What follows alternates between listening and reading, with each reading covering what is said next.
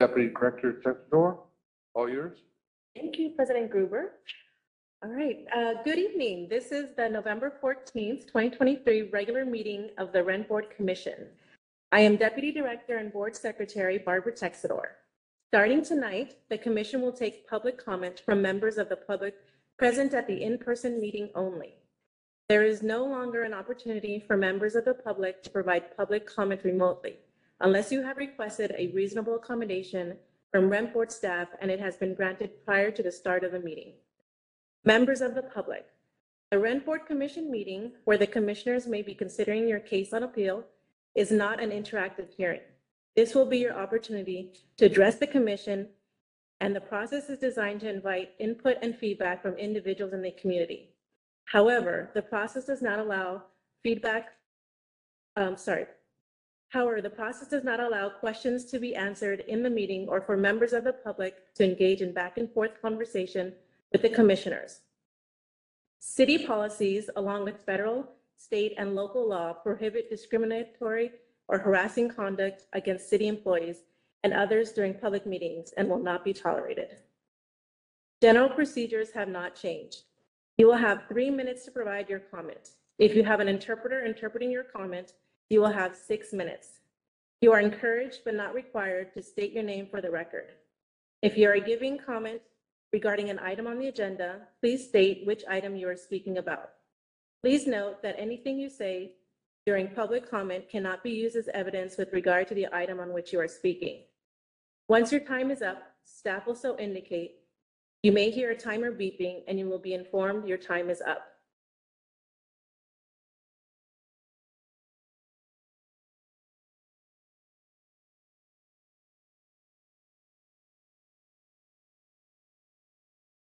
Call to order. We will commence with the reading of the Ramaytush Ohlone land acknowledgement. Mr. Wasserman. Sure. We acknowledge that we are on the unceded ancestral homeland of the Ramaytush Ohlone, who are the original inhabitants of the San Francisco Peninsula. As the indigenous stewards of this land and in accordance with their traditions, the Ramaytush Ohlone have never ceded, lost, nor forgotten their responsibilities as the caretakers of this place, as well as for all peoples who reside in their traditional territory. As guests, we recognize that we benefit from living and working on their traditional homeland. We wish to pay our respects by acknowledging the ancestors, elders, and relatives of the Ramaytush community and by affirming their sovereign rights as First Peoples.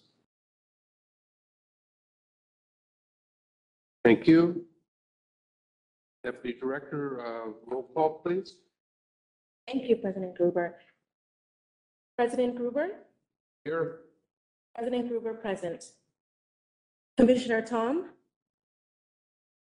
Commissioner Tom not present. Commissioner Wasserman? Here. Commissioner Wasserman present. Commissioner Klein? Here. Commissioner Klein present.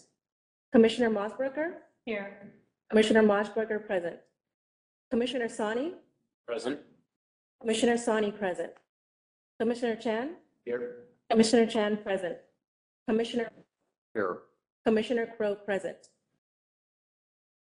Commissioner Hung? Commissioner Hung present. Commissioner Haley? Commissioner Haley not present. I also want to acknowledge that the following staff members are also present. Senior Administrative Law Judge Joey Kumis, Executive Director and outgoing Board Secretary Christina Varner, and myself, Deputy Director and Board Secretary Barbara Texador. Craig Vance Bronson is handling IT support. At this point, I will announce remarks from the public. Thank you, President Gruber. It is now time for the first of 2 public comment periods this evening. The second public comment period will occur after the consideration of appeals. Members of the public, the Rent Board Commission meeting, where the commissioners may be considering your case on appeal, is not an interactive hearing. This will be your opportunity to address the commission. This is designed to invite input and feedback from individuals in the community. However, the process does not allow questions to be answered in the meeting for members of the public to engage in back and forth conversation with the commissioners. City policies, along with federal, state, and local law, prohibit discriminatory or harassing conduct against city employees and others during public meetings and will not be tolerated. Both public comment periods tonight are for general public comment and for all items listed on the agenda. For all members of the public, general procedures have not changed. You will have 3 minutes to provide your comment.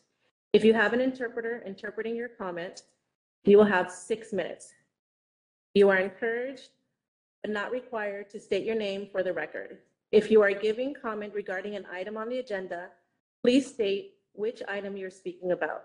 Please note that anything you say during public comments cannot be used as evidence with regard to the item on which you are speaking. Once your time is up, staff will so indicate. You may hear a timer beeping and you will be informed your time is up. We will now take comment from members of the public here in the meeting room. Please step forward one at a time.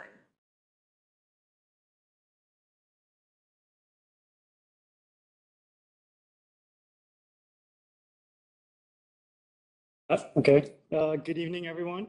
My name is Randy Lau, and I'm a tenant whose building is non-compliant with the mandatory soft story retrofit program and has an outstanding notice of violation that was issued on October 2019.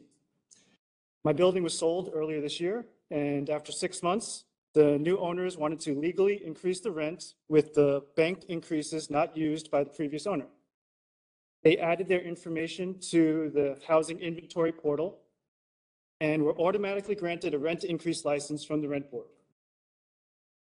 They then notified us of the rent increase, and in response, I submitted a failure to repair and maintain petition based on the soft story retrofit NOV. The new owners later withdrew the rent increase request. And for this situation, the rent increase license seemed to send mixed signals to each party. For the owner, they followed the guidelines and were granted a license to impose the rent increase, even though the building had an outstanding NOV.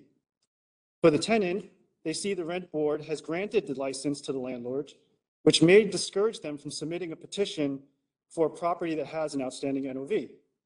I wondered how many other rental units may be in such a situation where tenants may interpret the rent increase license as validation for the rent increase itself, despite an outstanding NOV on the property. So based on a public request for the rent board housing inventory data for buildings granted a rent increase license in 2023 so far, of that group, there are 1,125 units in buildings that have an outstanding NOV issued by either the Building Inspection Division or Code Enforcement Section between the years 2019 and 2022, meaning they had the NOV before they applied for the rent increase license, and it's still currently outstanding.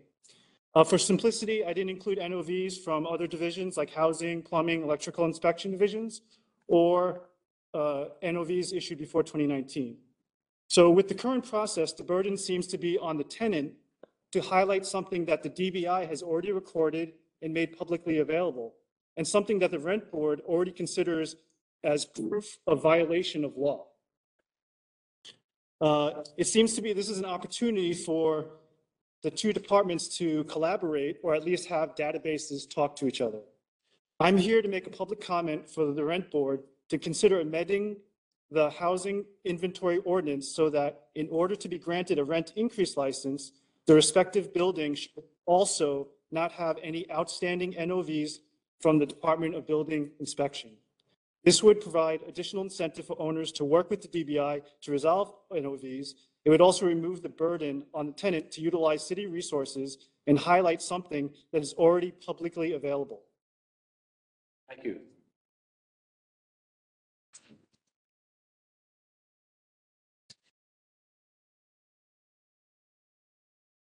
Good evening, commission members and rent board staff. My name is Justin Goodman, and I represent Fiona Montgomery for Line E, 1033 Broadway.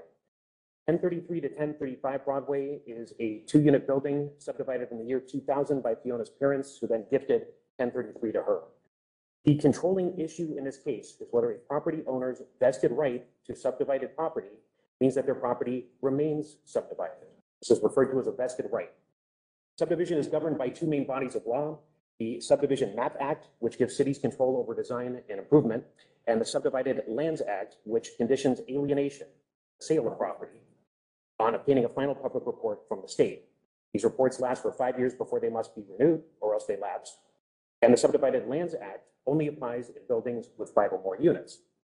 Now, in this case, there's no dispute that Broadway was subdivided in compliance with the Subdivision Map Act, the local one, or that the Subdivided Lands Act does not apply. Therefore, no final public report was required, and there was nothing to lapse. There's no limitation on a future sale. Fiona now has a vested right to the subdivision of her unit and the ability to alienate without any additional requirements at either the state or local level. The decision was based solely on City of West Hollywood versus 1112 investments, but it does not support the decision. Unlike the larger buildings in that case, which let their final public report lapse, Broadway is no longer capable of losing the characteristic of being subdivided. The issue in 1112 investments was, quote, whether the city can now impose the conditional use requirement. If the city can, and it is undisputed respondent owners have not obtained conditional use permits, then the units are not alienable, and the exemption from rent control found in former Civil Code 1954.52, the law in effect at the time the city initiated the action, does not apply. Now, the corollary of this rule is that if West Hollywood could not impose its conditional use requirement, if the final public report had never lapsed, then even the properties in those cases, that case would simply be subdivided already, and the law in effect at the time, the pre-2001 amendment to Costa-Hawkins, would be the operative law. And this is exactly the case presented here, because the law in effect at the time, which was the pre-2001 version of Costa-Hawkins, applied to the case back then, and nothing ever changed the characteristic of this property. So Fiona now has a vested right to the exemption.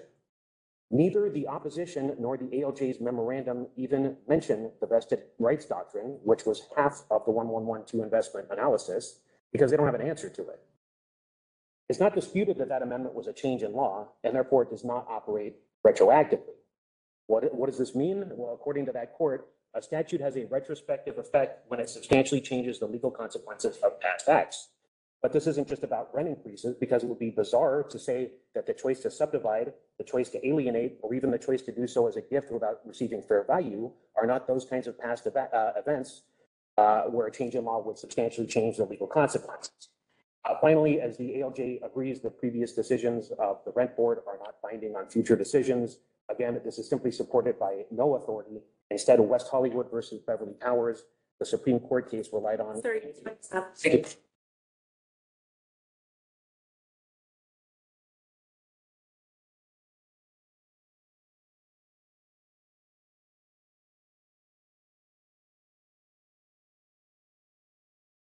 Good evening. My name is Adrienne Mendel, and I'm here to make brief comments regarding the appeal AL 230066, which is item C on the agenda. I represent the tenant petitioner and who lives at 1475 Oakdale Avenue in the downstairs unit. The landlord brought this appeal, and I urge you not to disturb the well-reasoned and well-supported decision by the ALJ granting my client's claims of decreased housing services and failure to repair and maintain. We provided a voluminous and lengthy response to the appeal last week for all of you to review. I don't want to repeat myself, but I just want to summarize that all of the items that were raised in the landlord's appeal were addressed in the administrative law judge's decision and considered during the hearing and the original petition. And my client has been living with holes in her ceilings and other habitability issues that resulted in a notice of violation that was issued in 2018 and remains unabated today. So I urge you to not disturb the decision of the appeal. Thank you.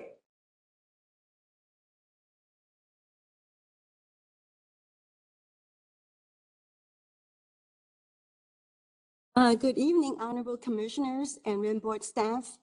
I am Dora G., one of the owners of the building located at 2016-24 Taylor Street. This building has been owned by my family and managed by my dad for years. When we started planning for the seismic work, we were advised to add additional units. We had no idea what the process would be or how long it would take. We were shocked when we received the notice of violation for not completing the seismic work on time. I brought up the concerns several times with our architects, our engineer, and our contractor, and was told it would not be a problem, but it was. The project took place during the COVID shutdown, and it was our understanding that the DBI review process and the construction work took much longer. In the end, we were not able to secure finance for the ADUs, and we realized it was just too much work for us at our age to pursue this. During this time, in spite of me getting sick, my dad passed away. We did everything we could to get the work done in a timely manner. The fact that it took so long had caused us a great deal of stress. Please allow us this appeal to provide additional information to Judge Katayama about the facts surrounding the delays that led to the project taking longer than expected. Thank you.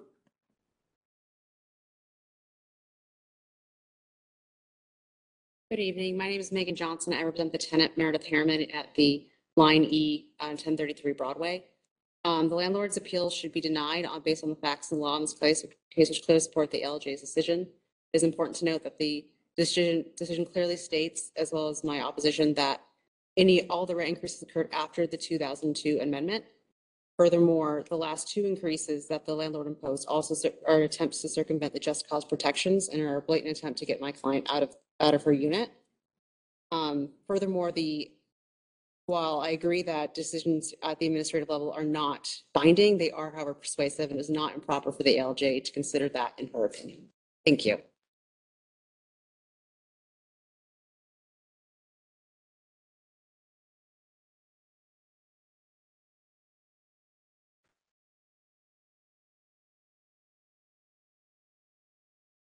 there any other members of the public who wish to provide public comment? If so, please step up to the podium.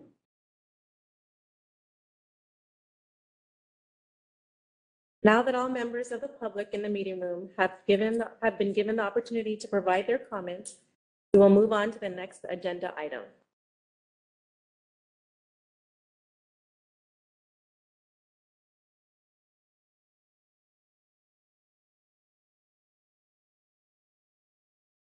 We move on to item number 5, approval of the minutes. This would be the minutes of October 10th, 2023. I'll make a motion to approve. Second. Any comments, additions, subtractions? Call for the vote. I'm asking to approve the minutes of October 10th, 2023. Commissioner Wasserman, Aye. Commissioner Chan, Aye. President Gruber, Aye. Commissioner Klein, Commissioner Mossbrucker, Commissioner Sani, Steve.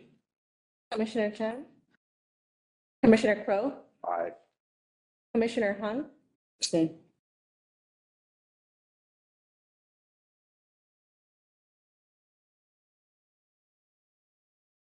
Okay. As far as public comment, it's nobody that's asked for special. There have been no requests for reasonable accommodations, President Gruber. Thank you. Then we will move on to item 6, consideration of appeals. Item A, 629 Guerrero Street, unit number 6, has been withdrawn. We'll move on to item number B, 733 Myra Way, upstairs unit.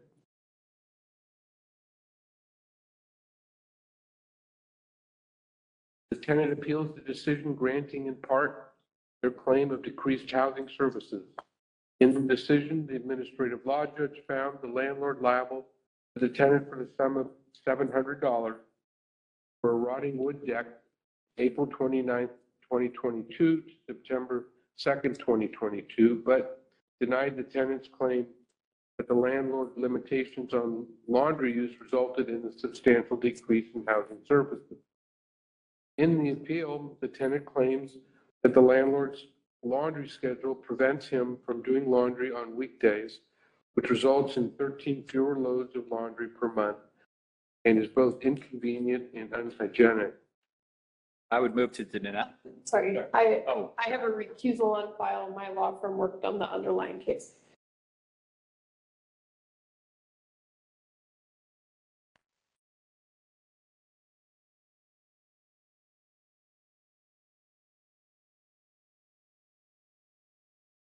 I would move to deny the appeal. Second, That is a motion to deny the appeal. discussion? I think my problem with this decision is that, I mean, it seems like the DLJ is thinking as long as the laundry access is equitable, then it's not a decreased housing service. I mean, I think the problem with that, the rationale, I feel, is that where's the limiting principle? Is it just giving each unit 1 day a week that would still be equitable to both parties? But I think we all can agree that that will be a decrease in housing services for both tenants. But that's not, the standard has to be a substantial decrease. I mean, not, any old decrease doesn't rise to the level of justifying a rent reduction. It's got to be substantial, and I hear you. I agree with you, but I don't think it's substantial. Therein lies the issue for me. I mean, you sort of, I mean, I'm not sure exactly. I mean, the evidence, because the ALJ applied equitable standard, I'm not sure if the reduction is substantial or not, because the sort of ALJ sort of applied a different standard of whether it's equal after the fact or not, rather than whether the decrease from the beginning tenancy to now is substantial. So I would like to remand just to make that determination based on, whether the ALJ, to make the ALJ determine whether decrease is substantial or not just because, not just analyzing whether it's still equal access to the laundry or not. I mean, if the landlord had said, okay, you guys are squabbling over the mailbox and you tenants get to take the mail out Tuesday, Thursday, and Saturday, and you tenants, you can get your mail Monday, Wednesday, and Friday, I think we'd find a decrease in service. And that's what we have here. I mean, it wasn't for the landlord to decide what is to be King Solomon. It's whether or not, when enacting as King Solomon and cutting the baby in half, there was a decrease in service. I also think that having half the amount of time of access to your laundry is represented as a substantial decrease in services. I mean, that has disruption to schedules, that has disruption to, if they are using it on a daily basis, they're not using half as much. I mean, so that there is a substantial decrease in terms of what they were provided at the time of their lease signing. So let me ask a question, and I mean, what would be the remedy here? If we were deciding the case, I'm not saying that's on the, I get it, you want to seek a remand, but what would be the appropriate remedy in the circumstance? Yeah, I think we judged remedy for laundry production services for laundry in many other cases. We just apply same standard, like. That's where there's a severance.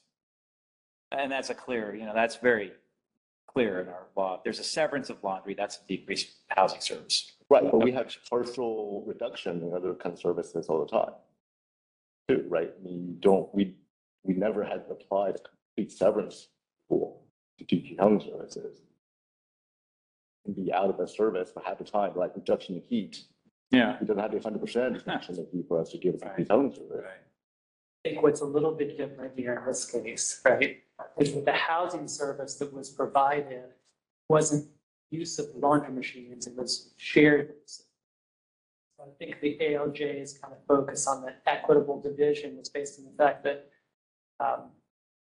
tenants' reasonable expectation at the time they moved in is that you can't have two people doing laundry at the same time. So there's always going to be times when your use is restricted.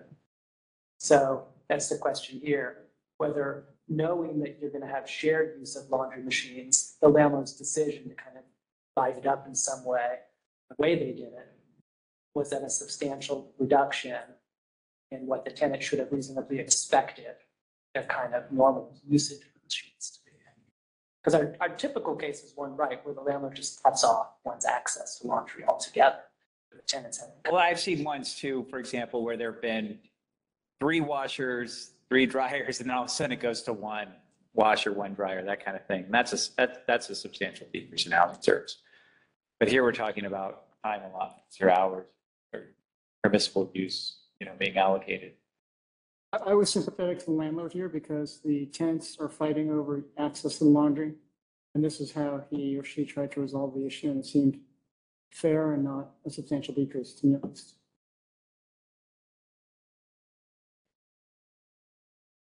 Further discussion? Call for the vote?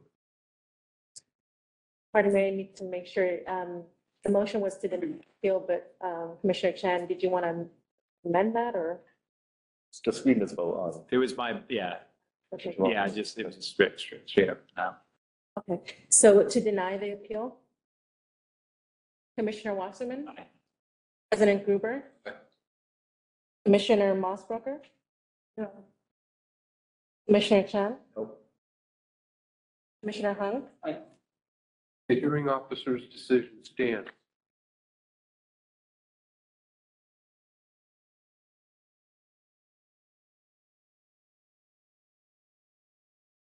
We call back, Commissioner F. Back to homes.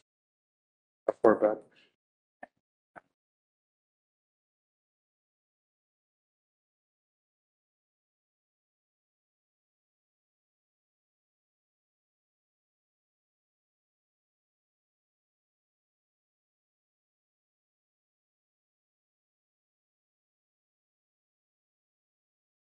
We move on to item C, 1475 Oakdale Avenue, downstairs unit. Landlord appeals the decision granting the tenant claims of decreased housing services and failure to repair and maintain. In the decision, the administrative law judge found the landlord liable for the total sum of $5,588.40 for rent reductions for the decreased housing services of PG&E charges, bedroom ceiling leak, damaged kitchen drawers, and lack of access to a secure mail receptacle, as well as an ongoing $90 rent reduction for each unit each month thereafter until repairs were made. The ALJ also determined that the rent increase of $1,191 to $1,366.07, effective April 1st, 2023, was null and void for the landlord's failure to obtain a rent increase license as required by Rent Ordinance Section 37.15E. On appeal, the landlord claims that she already made the necessary repairs. The tenant has not been paying the PG&E charges, and the tenant should pay an increased monthly rent without any reduction because the tenant's entire family is living in the home. I think we also had a late submittal in our packet. Having looked at the late submittal, I would move to deny, Is there a second? Second.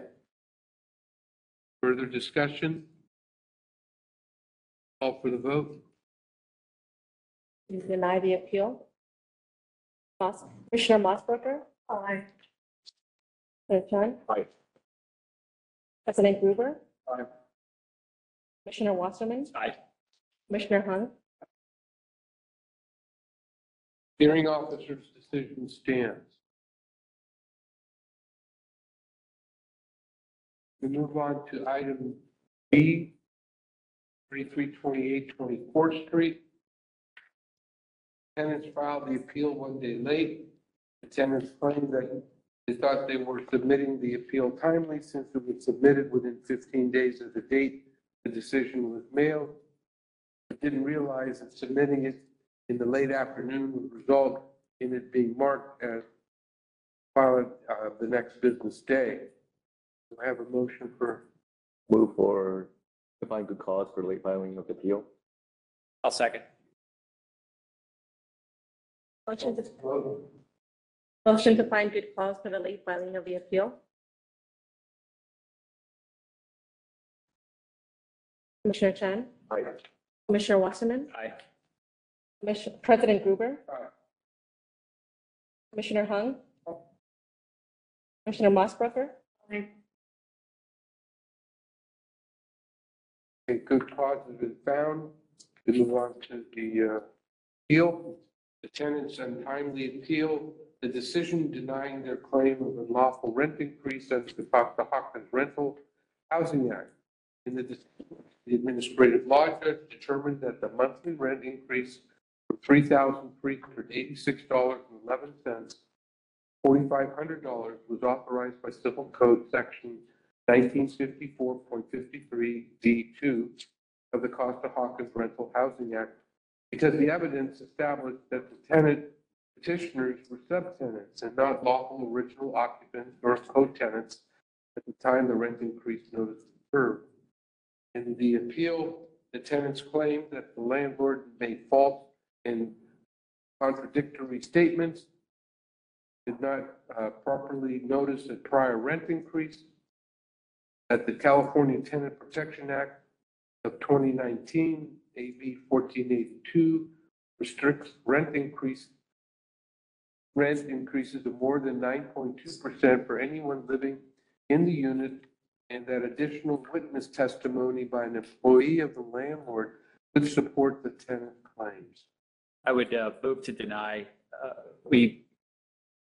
There's been no decision from the Court of Appeal yet, but I think it's commonly accepted that 1482 does not limit Costa-Hawkins rent increases, that the housing stock here in City County, San Francisco is subject to a more restrictive ordinance and is therefore exempt for the most part from 1482.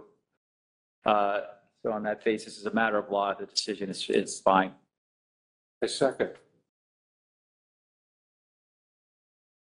Discussion? Call for the vote? Deny the appeal. Yes. Commissioner Wasserman? Aye. President Gruber? Aye. Commissioner Mossberger? Commissioner Chan? Commissioner Hung? The hearing officer's decision stands. We move to item E, 1033 Broadway Street. Landlord appeals the decision granting the tenant's claims of unlawful rent increase. In the decision, the administrative law judge found the landlord liable for a total of $102,100 for rent overpayments from October 1st, 2019 through October 31st, 2023.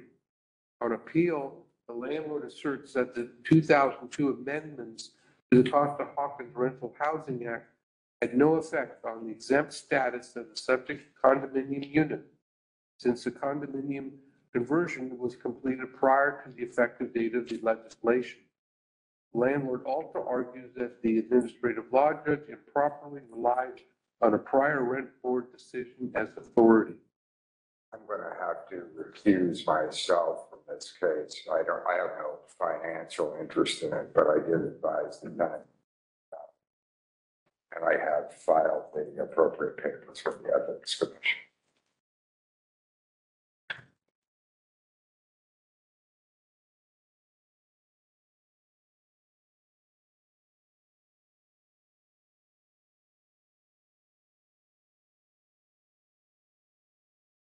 Going to move to deny.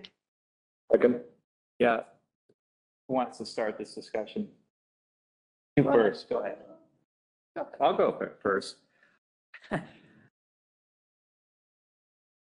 Why does the rent board feel that if you successfully complete a condominium conversion and create separately alienable property under the prior version of a state law, that a subsequent change to that state law without an express statement from the legislator that it should go back in time and recapture all the previously exempted properties, absent that clear expression from the legislator, how can we make that assumption and cause this egregious, in my opinion, egregious result to this owner.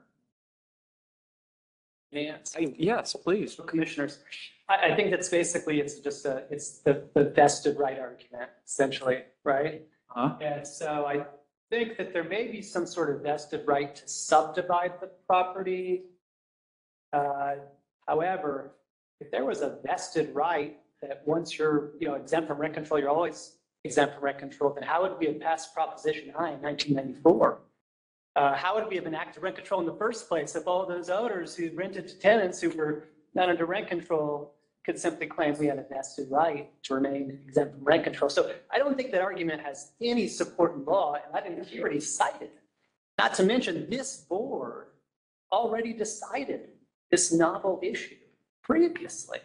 So, and I think that that's the reasoning behind the ALJ's decision is well summarized in the appeal response. So I don't know what other explanation I could give. I'll give you one.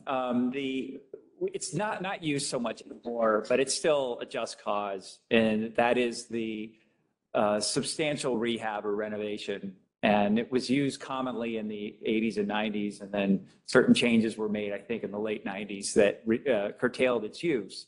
But for many, I think there are 50 some odd buildings in town that are permanently exempt from the rent increase limitations. Now everything. 2 years ago. Well, like passed a law, then brought those units under all other portions of the rent ordinance except those that we were prevented from doing so.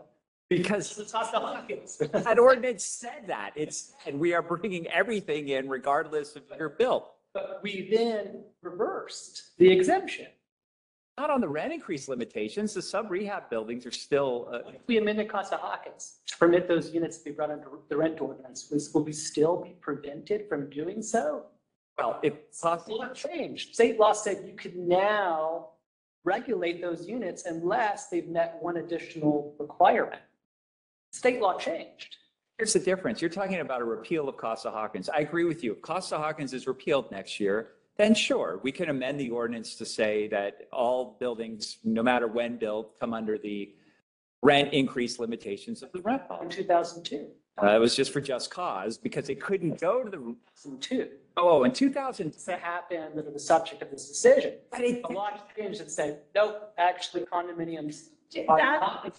Your interpretation depends on a vast overreading of West Hollywood versus the 1112 investments. I mean, in that case, the case was decided before the law was changed. In that case, the landlord had issued all of the rent increases before the law was changed. That case doesn't say this law change does not apply to any condominium that was converted before the law was changed. It said it doesn't apply to these condominiums it applies to these condominiums because they didn't follow through in renewing their ability to sell the condos. But it didn't go so far as to say this law does for every other condominium that was converted before 2000. They are then exempt from the new provisions of this law. That's a real overreading of that case. But it's not consistent with what we've found previously and what we find as a board, that if you have a right to exercise rent increase and you don't do so, you don't lose it later. I mean, the status of the building doesn't change. It was converted. Situation all the time when a single family house with an illegal unit has the illegal unit removed after the landlord goes through the process. And the tenant had rent control, and then all of a sudden, because the unit was removed with the permission of the city, the tenant loses their right to rent control. It's the same situation. I mean, it's not, right? Because in that case, the title of the property is separate and alienable from it falls again under Costa-Hawkins. Here, this has always been, right? Like it hasn't changed. The law changed later, but the status of the building remains the same. this unit was under rent control before Costa Hawkins. Well, before Right? Because there was no exemption for condominiums under service rent ordinance. Costa Hawkins created that. And then a few years later, it said, however, that exemption will only apply if this additional requirement has been met. Right. So it went from not exempt to not exempt again, which problem? Well, Here's a problem, though. What we're saying is you did, to these owners, they did everything correctly 20 some odd years ago, right?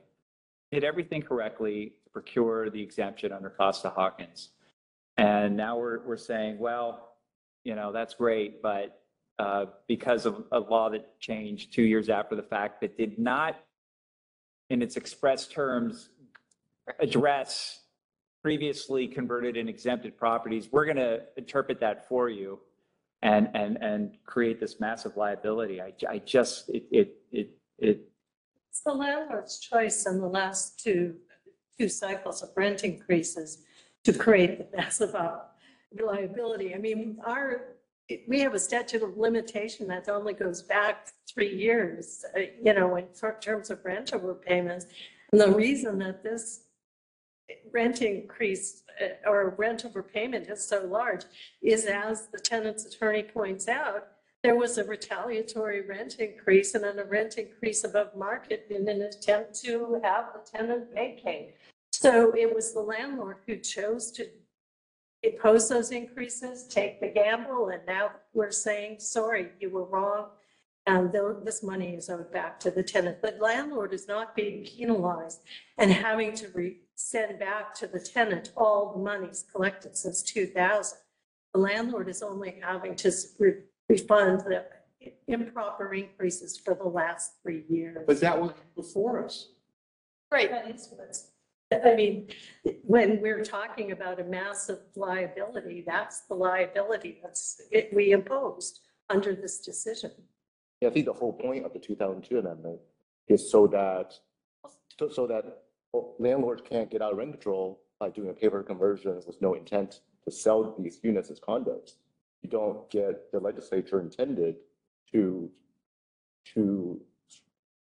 make it clear that these units that are converted in name only and never intended to be sold as condo and never sold as condos remain rent control apartments, despite the fact that they are, on paper condos, and they remain rent controlled until these units are sold as condos to individual purchasers. And in this case, they never did that. It's basically a apartment building, and the legislature basically said in this situation, these units are basically apartment units, even if, you call them condos. And I don't see any problem in saying that that applies from 2002 forward. We're not talking about pre-2002 rent increases. We're talking about post-2002 rent increases. I feel like the legislature is addressing this particular problem of landlords who are just doing these paper conversions. Well, I think the difference is that the legislature was trying to close a loophole of what the intention was in these conversions going forward, right? This conversion had already existed and happened, right? This right of renting already was there. The legislature did not write into the law, and this also. They didn't write the opposite either. Right. Right. So they default to the concept of a vested right that the landlord already had. So, if they had wanted to make a retroactive law and close that loophole for all conversions that had ever happened, they could have done that, but they didn't. Their goal was to stop the intention of conversions going forward so that these conversions weren't happening for the sole purpose of removing rent control, as I read it. I understand it.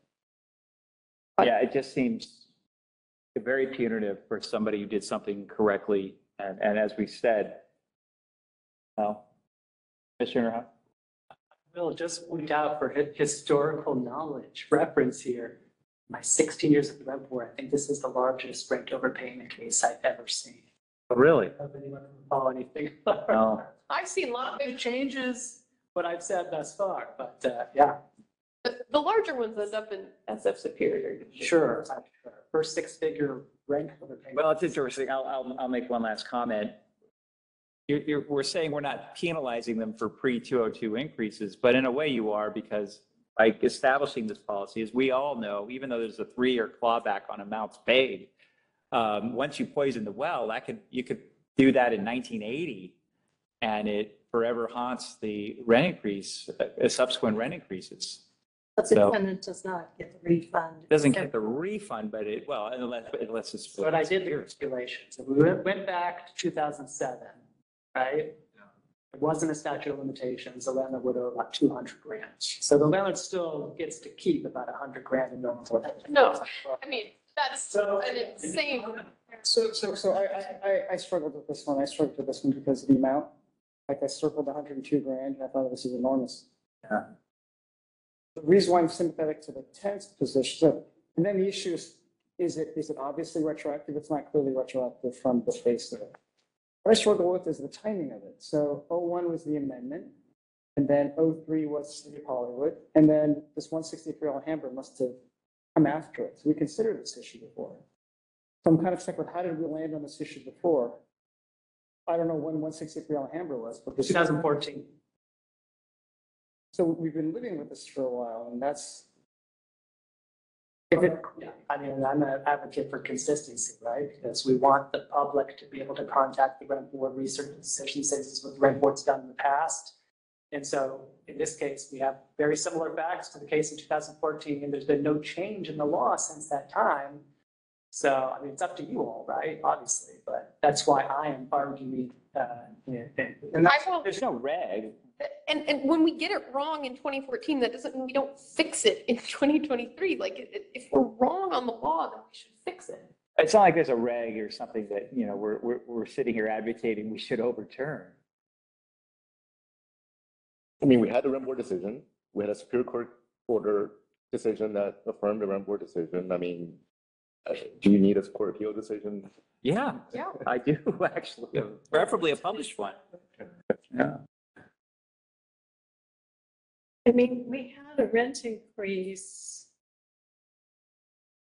in November of 2022, 17.8% from $4,500 a month to $5,300 a month.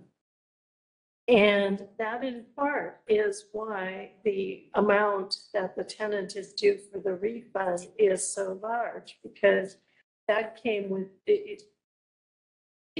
Over a third of it comes from that last year based on that last rent increase. I mean, Commissioner Mosberger, with all due respect, this is subject to Costa-Hawkins. If the landlord's entitled to a rent increase, they're entitled to a rent increase. I mean, And I don't believe they are. well, I understand that, but the amounts are And in the.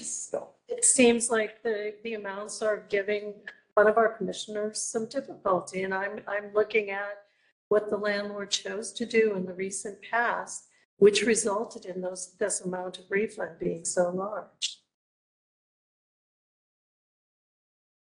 So I understand and credit your view on the amount. That makes sense to me. As to how we got to the amount, I totally understand it. I'm trying to figure out, is there anything in 1954, 52A, that little B2 that says that it's only prospective? And I don't read it that way. I mean, it's not, it's interpretive. It doesn't say whether it's prospective. It doesn't say whether it's retroactive. It says condominium dwelling unit has not been sold separately by the subdivider to a bona fide purchaser for value. And then it says under B, this paragraph does not apply. So I just view it as that's just the way it is. So I view it the way that Senior OJ views it. It's. The legislature clearly could have just said for condo conversions that happen on or after this date, this additional requirement is necessary. They didn't, right? So just like the plain language says, this is one of the elements the landlord needs to show to prove they're exempt. Then I think you have to contend with the legal concept of a vested right. I think that's where the argument goes next. If you had this right, which I think we all agree that had this rent increase notice been served prior to the enaction of this amendment, this would be a right that the landlord had. Then I think we have to contend with what is the case law on a vested right. And I think that's where this argument. I think we're agreeing we take away a vested right. And then I think, did they? That's how we've interpreted this. Not how I interpreted it. But I suppose it comes down to this. If the legislator's silent on the issue, we have discretion to do what we think ought to be done. Yeah, I struggle with that sometimes, but I also view it unfortunately unfortunately, the landlords lost this in 2014. Meaning this issue came up the first time. well, to Commissioner Klein's point, I mean, just because something happened in the past 10 years or nine years ago here, this is a different commission. I think, there's only a couple commissioners here that were on the rent board in 2014. We're not bound to it. It's not stare decisis or anything. Has this come up since 2014? Knowledge the issue has come up twice ever, Yeah, ever. very slim. I mean, that's, you never see it. I take this position that we all have sitting in this room really seriously. And I think part of that is like just because something has been wrong doesn't mean I we have to continue. I think that reasonable people can disagree on what is correct and whether something was wrong in the past. And I was here in 2014, and I don't think we made a mistake in 2014. I don't think that the argument we've done it before, so we keep doing it in any place is a solid ground for reasoning, right? We should always be trying to make sure that we're right and doing it correctly. If there's an indication that we were wrong. Well, I think there is an indication that we should at least revisit this. And I think we all agree that we should be constantly trying to follow the law. That's our job. To me, there's a part of Claus-Hawken that says this paragraph does not apply to either the following: a condo unit that has not been sold separately to the subdivider by subdivider to a bona fide purchase and value. The initial rent amount of such a unit for the purpose of this chapter shall be lawful rent in effect on May 7, 2001. That basically shows to me that the legislature considered this issue and said that for those units, the initial rent starting May 2001 is the base rent for calculating rent control rent increases. So that to me is a clear indication that the legislature intending to apply this law to even to prior converted units that were not sold to a bona fide purchaser. Any further discussion? Call for the vote. Motion to deny the appeal. Commissioner Mossbrucker. Aye. Commissioner Chan. Aye. President Gruber. No. Commissioner Wasserman. No. Commissioner Hung. Aye.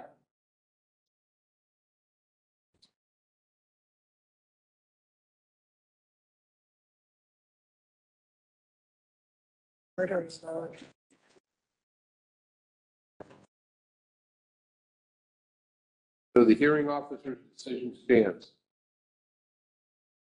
Item F, 4725 Irving Street. Landlord submitted the appeal 194 days late because he did not discover an error in the decision until long after it was issued. I have a motion for good cause. I'd make that motion. Second,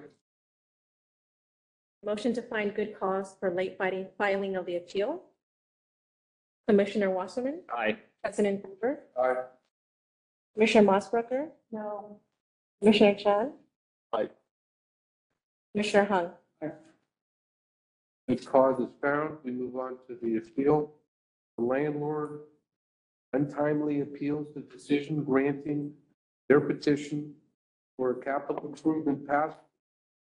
In the decision, the administrative law judge granted the landlord's petition and found that Unit 7 was not eligible for all of the pass-through costs because the tenancy began after some of the work was commenced or completed. In the appeal, the landlord requests a correction of the move-in date for Unit 7 because the original petition incorrectly listed it as March 1st, 2020, when it should have been March 1st, 2010. And this error caused the tenant to be improperly disqualified from receiving pass-through costs for some of the capital improvement work. I'd move to accept the appeal. It was an error, a paperwork error. Happens. Second, I find this very troubling. It was the landlord's appeal or the landlord's petition, which was filed on October 4th, 2021. The decision was March 21st, 2023. This appeal is now 7 months after the decision. And there's no explanation why this experienced capital improvements pass-through person, who also had a landlord who was represented by counsel, didn't discover the error earlier, didn't do something to amend the petition before the decision was made.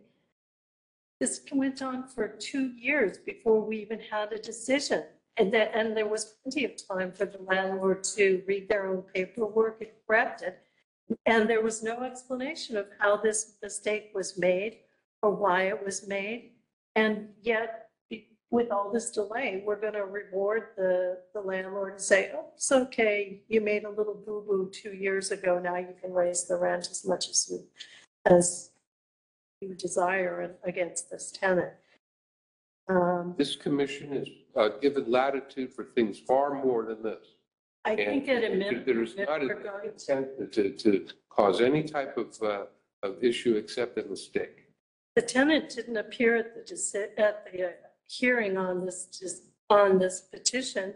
They may well have chosen not to contest the capital improvements because they realized that as the petition was written, they would not have to pay the pass-through. So they've been tricked out of their right to to challenge the appeal. I think, though, if the decision were to be remanded and corrected, correct me if I'm wrong, that would, the impacted tenant could file an appeal.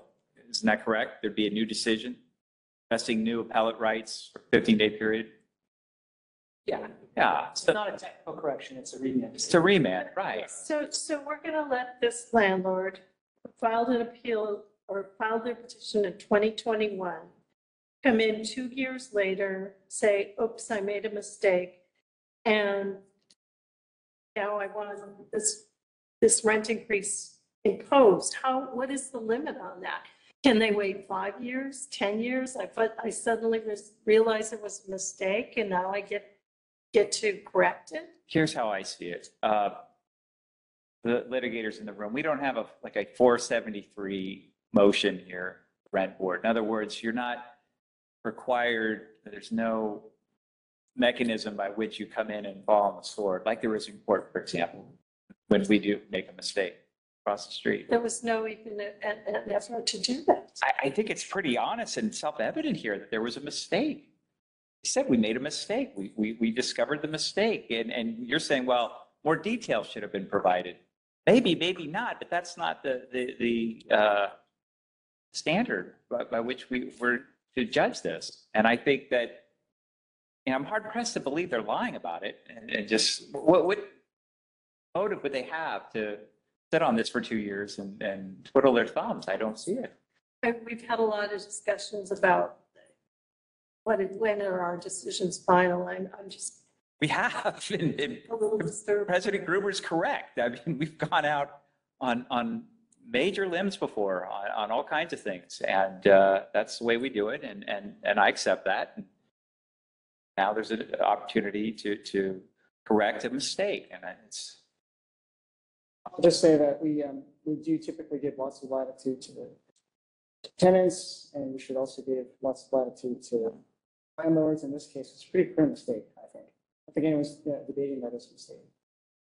So it seems like kind of one that we should just remand, fix and remand, and then make a challenge. Further discussion? Call for the vote, please. A motion to accept the appeal and remand the case to the ALJ. Commissioner Wasserman, Aye. President Gruber, Aye. Commissioner Mossbrucker, No. Commissioner Chand, Aye. Commissioner Howell. Aye. There'll be remand and new hearing, and you'll receive the proper documentation from our office for date and time. We'll move on to item G, 2016 to 2024, Taylor Street. Landlord appealed the decision denying their petition for a capital improvement pass-through. In the decision, the administrative law judge found that the capital improvement work was required to correct a code violation, was unabated for over 90 days, and that the landlord failed to establish that the circumstances causing the delay in completing the capital improvement work were reasonable or beyond the landlord's control. In the appeal, the landlords assert that they met their burden of proof at the hearing and should have another opportunity to provide additional evidence to prove that they made timely, good faith efforts to complete the capital improvement work.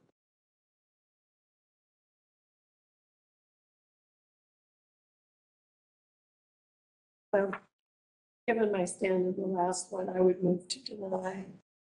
Second. I mean, there was a permit application 2 days before the absolute deadline to apply for the permit. That was in 2017. There was a September 15th, 2019 deadline to complete the work. That was well before COVID. The NOD was issued in September 26, 2019. And they did not bother to get a contract to do the work until 2020. And this whole project had been proposed way back in 2014. And so you would think that during that time period between 2014 and 2017, the landlord could have done some exploration of whether or not the project was feasible, whether or not they could obtain the permits, and whether or not they could have obtained the financing. And instead, everything was left to the last second. And there was no explanation of why the work wasn't done in the 18-month, other than some vague statements about COVID after the NOV was already issued. If the board wants to remand for additional evidence, the ALJ to take additional evidence, that's fine with me. But I think that should be without any sort of implication that we have an opinion as to whether or not the ALJ was correct in their initial findings. I could get on board with that. What other evidence can be provided? Who knows? But Yeah, who knows? well, who knows? We don't know. They had their opportunity over and over again. They had their opportunity in the hearing, and now we just want to provide more evidence to explain away our negligence in performing these duties. How does that work? I'm not representing him, so I couldn't tell you that. But we've remanded cases plenty of times for the purpose of providing additional evidence. And if somebody fails in that burden, then so be it. Hey, then let's see the additional evidence. I mean, I didn't see anything new in this.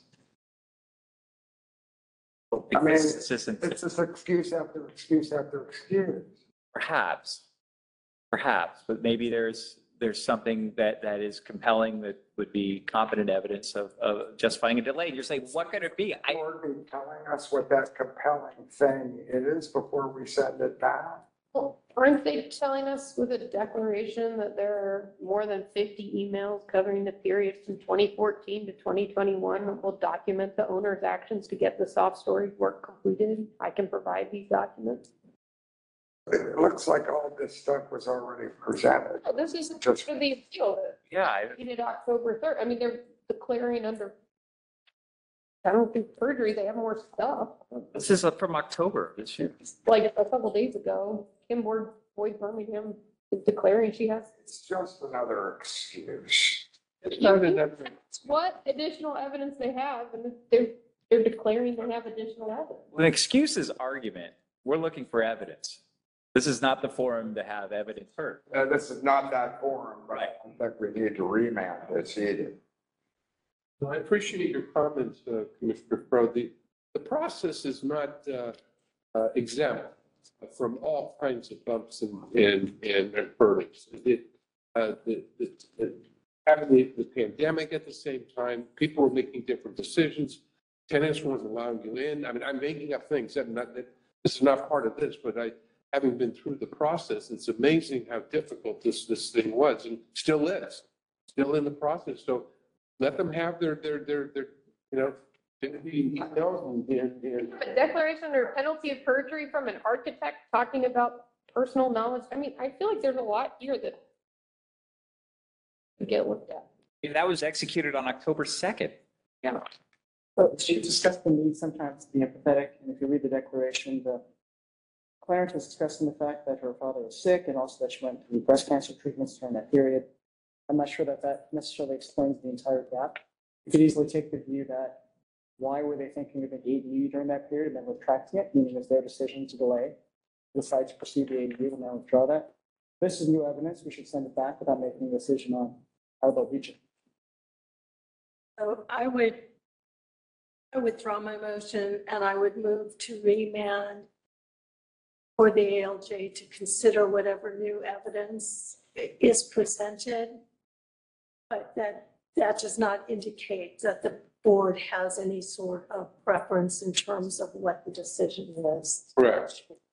Is that hearing only if necessary or what? Hearing? I think there should be a hearing and they're going to submit just on the papers. Now, I think a remand hearing, I would second that. A remand hearing. Okay. Did you get that? Yes, so a motion to accept the appeal and to remand the ALJ to consider new evidence and have a new hearing. Okay. Commissioner Mossberger, Any call for the vote? Or any further discussion? Call for the vote, please. Commissioner Mossberger. Aye. Commissioner Wasserman, Aye. Commissioner Hung. Aye. President Gruber, Aye. Commissioner Chan. Thank you. The appeal will be sent back and we'll receive information from our Office of Date and Time. With that, that completes our appeals. And we do remarks from the public? Yeah. Remarks from the public, please. Thank you, President Gruber. It is now time for the second of two public comment periods this evening. Both public comment periods tonight are for general public comment and for all items listed on the agenda. For all members of the public, general procedures have not changed. You will have 3 minutes to provide your comment. If you have an interpreter interpreting your comment, you will have 6 minutes. You are encouraged but not required to state your name for the record. If you are giving comment regarding an item on the agenda, please state which item you are speaking about. Please note that anything you say during public comment cannot be used as evidence with regard to the item on which you are speaking. Once your time is up, staff will so indicate. You may hear a timer beeping and you will be informed your time is up. We will now take comment from members of the public here in the meeting room. You step forward one at a time.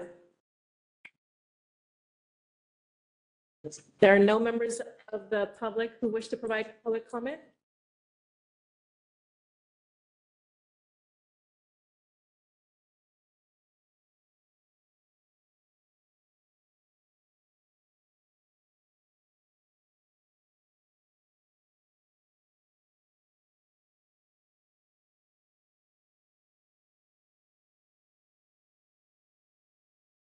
Okay, thank you. That concludes our second public comment period this evening.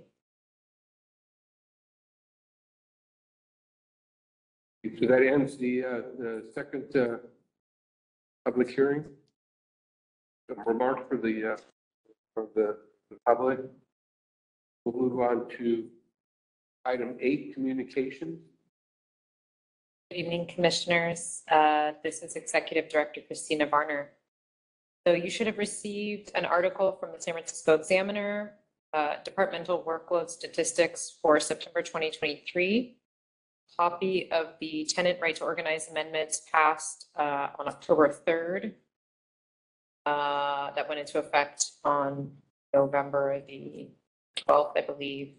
Proposed amendments to Rent Board Rules and Regulations, Section 1010 by Commissioner Klein, together with a memo from Supervisor Chan that you have received previously. As well, you should have received Board of Supervisors file number 231020, amending the rules of order and limiting public comment opportunities.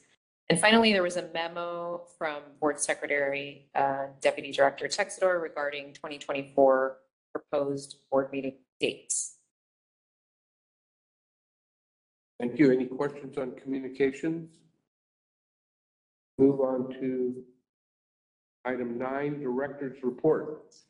Good evening, Commissioners. It's Executive Director Christina Varner again. Hello. So firstly, I want to extend my congratulations to Commissioners Crow, Haley, Hung, and Sawney, who are being reappointed to new 4-year terms. Thank you. This is happening. Commissioners Crow and Sawney were sworn in at the mayor's office yesterday, and Barbara and I got to see Commissioner Sawney get sworn in. We missed Commissioner Crow. As you know, they operate very expeditiously. If you do not, even if you show up early, sometimes things have already happened. So we're sorry we missed you. But we got to see Commissioner Sawney. That was wonderful. And Commissioners Hung and Haley will follow very soon. So we are very happy to continue working with you, and we appreciate the continued support from the mayor's office. Daily operations continue as usual. Our first rent board fee and inventory unit supervisor, we have a supervisor for the unit now. Can't believe it. Started at the rent board this week, and she will join us at the December board meeting. So you will meet her in December. We have some good news. We are expecting 3 new administrative law judges to start in January. We're very excited about that. And we're also currently in the process of filling 3 vacant counselor positions. So there's been a lot of movement around, promotions and such. Can you disclose the names of We the? cannot disclose the names today. We will be able to disclose names next meeting. Yeah. And we're really just busy training, numerous new staff members and attending to our public. With regard to outreach, we have focused on slightly different types of outreach this past month.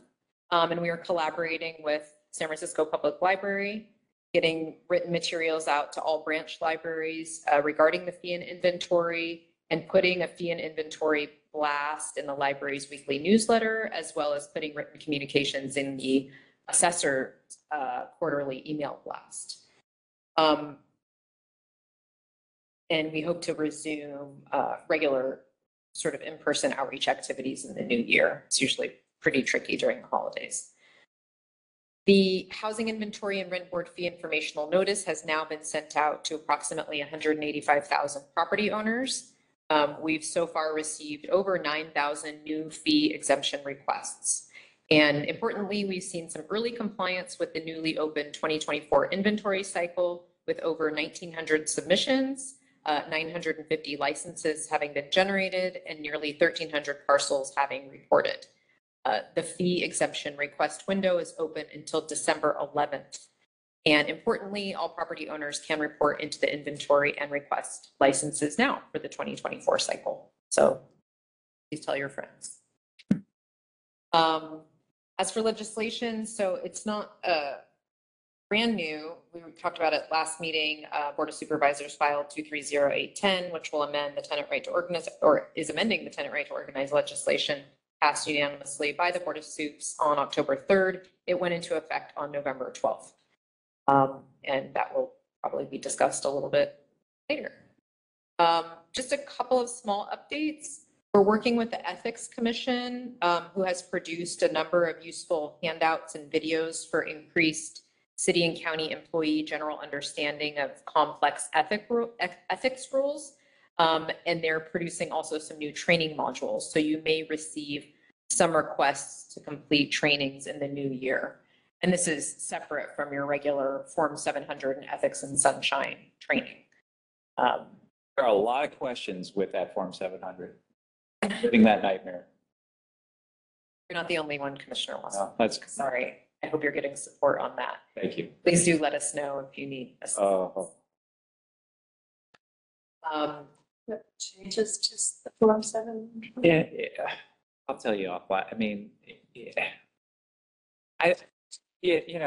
high-end attorneys working on it, that all they do, they're legislative attorneys in Sacramento, and what they tell me is that the law is so convoluted and complex that it's truly mind-boggling. What it can do ultimately is hamper the ability of people to volunteer like what we're all doing tonight. If we're unable to get caught up in gotchas and traps and whatnot, I'm not gonna. That's it. I'm not gonna talk about it anymore. There's a lot of issues. We can't be in business. No. Then you don't have any records. No. The ethics laws are very complex. I agree that they're complex. And we're working with ethics because they're really trying to sort of infuse this culture of ethics into like sort of ordinary departmental staff, citywide, from individuals who would really never look at the Ethics Commission website and really know very little about ethics if we didn't give them the statement of incompatible activities to read on their first day on the job, So they're trying to little by little sort of distill the information for the ordinary user. But yes, there are even those among us who have read some and delved into some pretty complicated things in our life, and the rules are very complex. What I would encourage everyone to do is the decisions, they're usually settlements or stipulations, and they're all online for various commissioners, and there's quite a few of them. But read some of those decisions, and it'll give you an idea, not to scare you, but perhaps educate you. That's how I spend my time now. But there's quite an extensive library of Ethics Commission decisions and stipulations from there.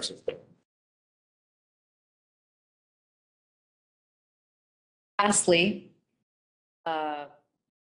save the date. The rent holiday party is on December 14th in the afternoon. More information coming. You'll give us a location and time and all that stuff? Yes. Thank you. Great, thank you. Yeah. Sorry, we have to talk about something fun at the end. Did anyone have any questions, comments? So thanks again to Commissioner Solani. Yeah, I'll speak about this underneath the purview of the presence of the executive director report. So before, when we in the previous appeal, there was comments on the NOV and just kind of the process for how we're coordinating with other departments to make sure that in terms of pass-throughs, could you speak to that or? I'm so sorry. I cannot hear you very Sure, well. I couldn't either. Restate what. I will restate it. So in the first public comments section, there was just a request for clarification on coordination between the rent board and I guess in this case it probably was DBI in terms of having an NOV being recorded and therefore not allowing a pass-through to occur. So asking for clarification on what that process is, and also in terms of coordination between other departments, just for my own curiosity. And if I explain that incorrectly, I think maybe Joey's. Are you referring to a pass-through or are you referring to a rent? A rent increase. A rent. Referring to the comment. The comment, Made that in initial the comment. The public comment.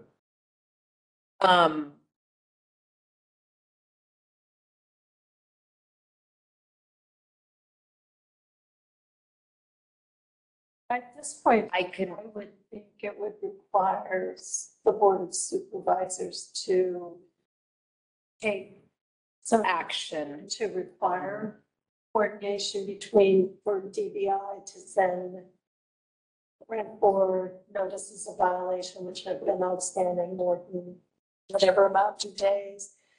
And There's nothing. There's nothing in, Yes, sorry. no, that's okay. You can go. I mean, that's the main, it's a completely valid point, right? Is that the rent ordinance refers to this license that's issued when the landlord complies with the rental housing inventory.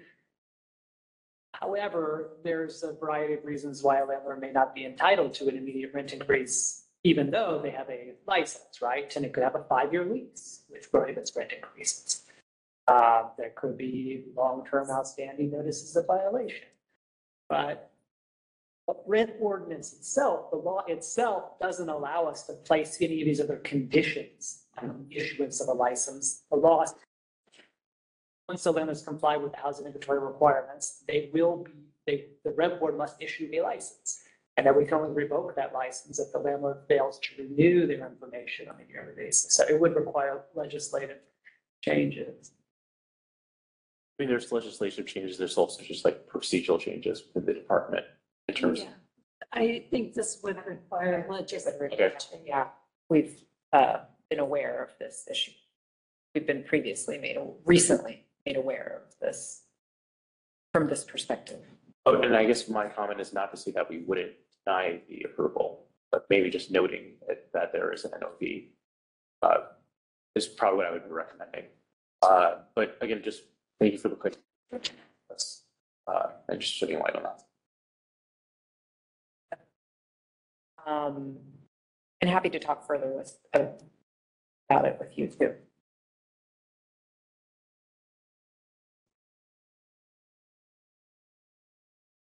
Are there additional questions? I will save them for the next section.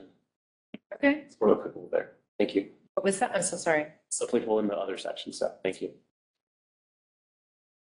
there any other questions or comments?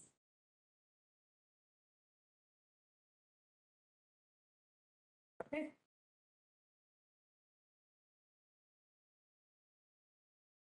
I take care of,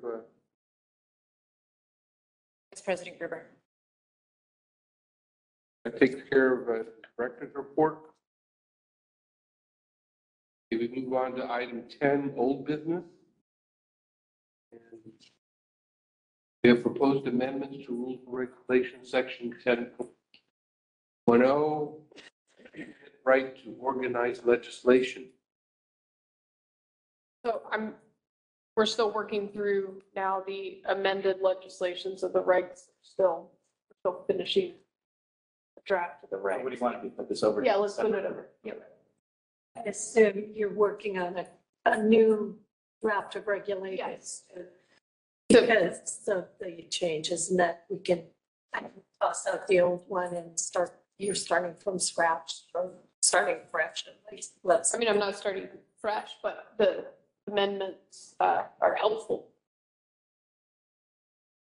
Are we still planning on running it by the city attorney, or do we even? Yes, Or, I will definitely do that. okay. I have a question for staff. It states in the ordinance that if a landlord denies the ability of a tenant to organize, that they're entitled to a rent reduction due to reduced housing services. Has there been any contemplation on what exactly, how exactly that would be structured? How we? Oh, yeah, I mean, this law basically, there's a number of housing services which all recognize heat, a roof that doesn't leak, maybe a garage parking spot. So this law just added kind of one more item to that kind of bundle of housing services that a tenant is entitled to, which is the right to form a tenant association and perform certain organizing activities. And it says that if the landlord gets in the way of that or doesn't allow that might be seen as a substantial decrease in services for which a tenant can petition the rent board for a rent reduction. We did receive a number of those petitions when the initial tenant organizing law was enacted back in 2022. A lot of those cases were settled or partially settled by a mediation. And I'll tell you, This issue hasn't really been like the top of my radar because we haven't received any new petitions in about a year, and all the ones that we did get, it didn't get resolved. Like no one's been contacting us to say, you know, put it back on calendar immediately. So I don't know what's happening out in the field, but there hasn't been a lot of activity at the rent board around this issue recently. But yeah, so tenants could file a petition though and request a rent reduction if they can show that the landlord interfered with their ability to organize. And it would be applied to all the tenants of the, But just the tenant who filed a petition. tenant that filed the petition. Okay. It's gonna have to assert their own rights. I mean, they could file a multi-unit petition. So we have a petition where multiple tenants in the same building can file a petition together. They're petitioners. They each have to assert that there's been a decrease in services as to them, not as to their neighbor or someone else, in order to receive a rent reduction. Okay, I guess the reason why I asked that question is since we are creating a legal entity that is now viewed as a tenant association, how does that then exist within the structures of the ordinance? It sounds as though we still need to file individual petitions for each individual tenant, opposed to recognizing the tenant association as its own singular body, where it should have been filed multiple times.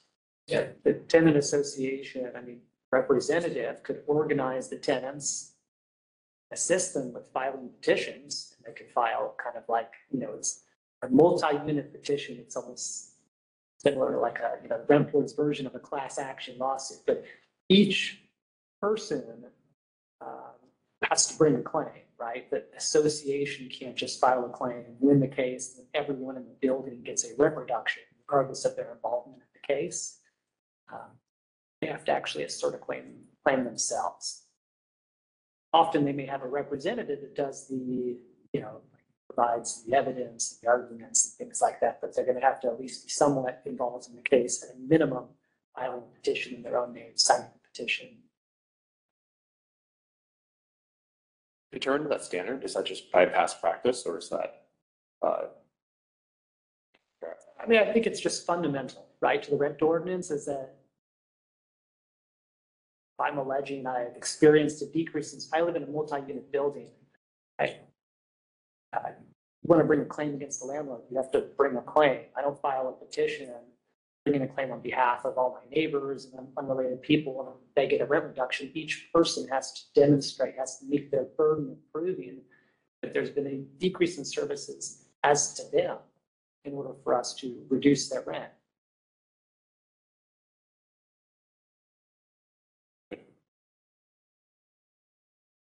Yeah.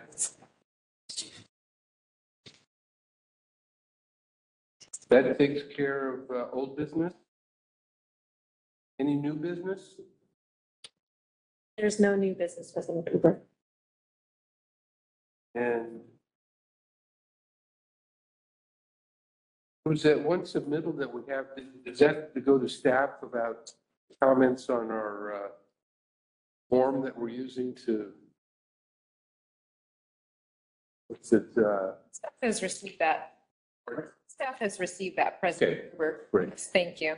Thank you. Then we move on to calendar items. Executive Director, you're in charge. December 12th, 2023 is our regular in-person meeting here at 25 Van Ness, room 610. For consideration of appeals, we have 2 appeal considerations. And the reader of the Raymatush Ohlone land acknowledgement will be Commissioner Pro. I won't be at the next meeting. Is that it for calendar items? Yes, that is President Cooper. And we move on to item 13, adjournment. It's not bad. Happy Thanksgiving, everybody.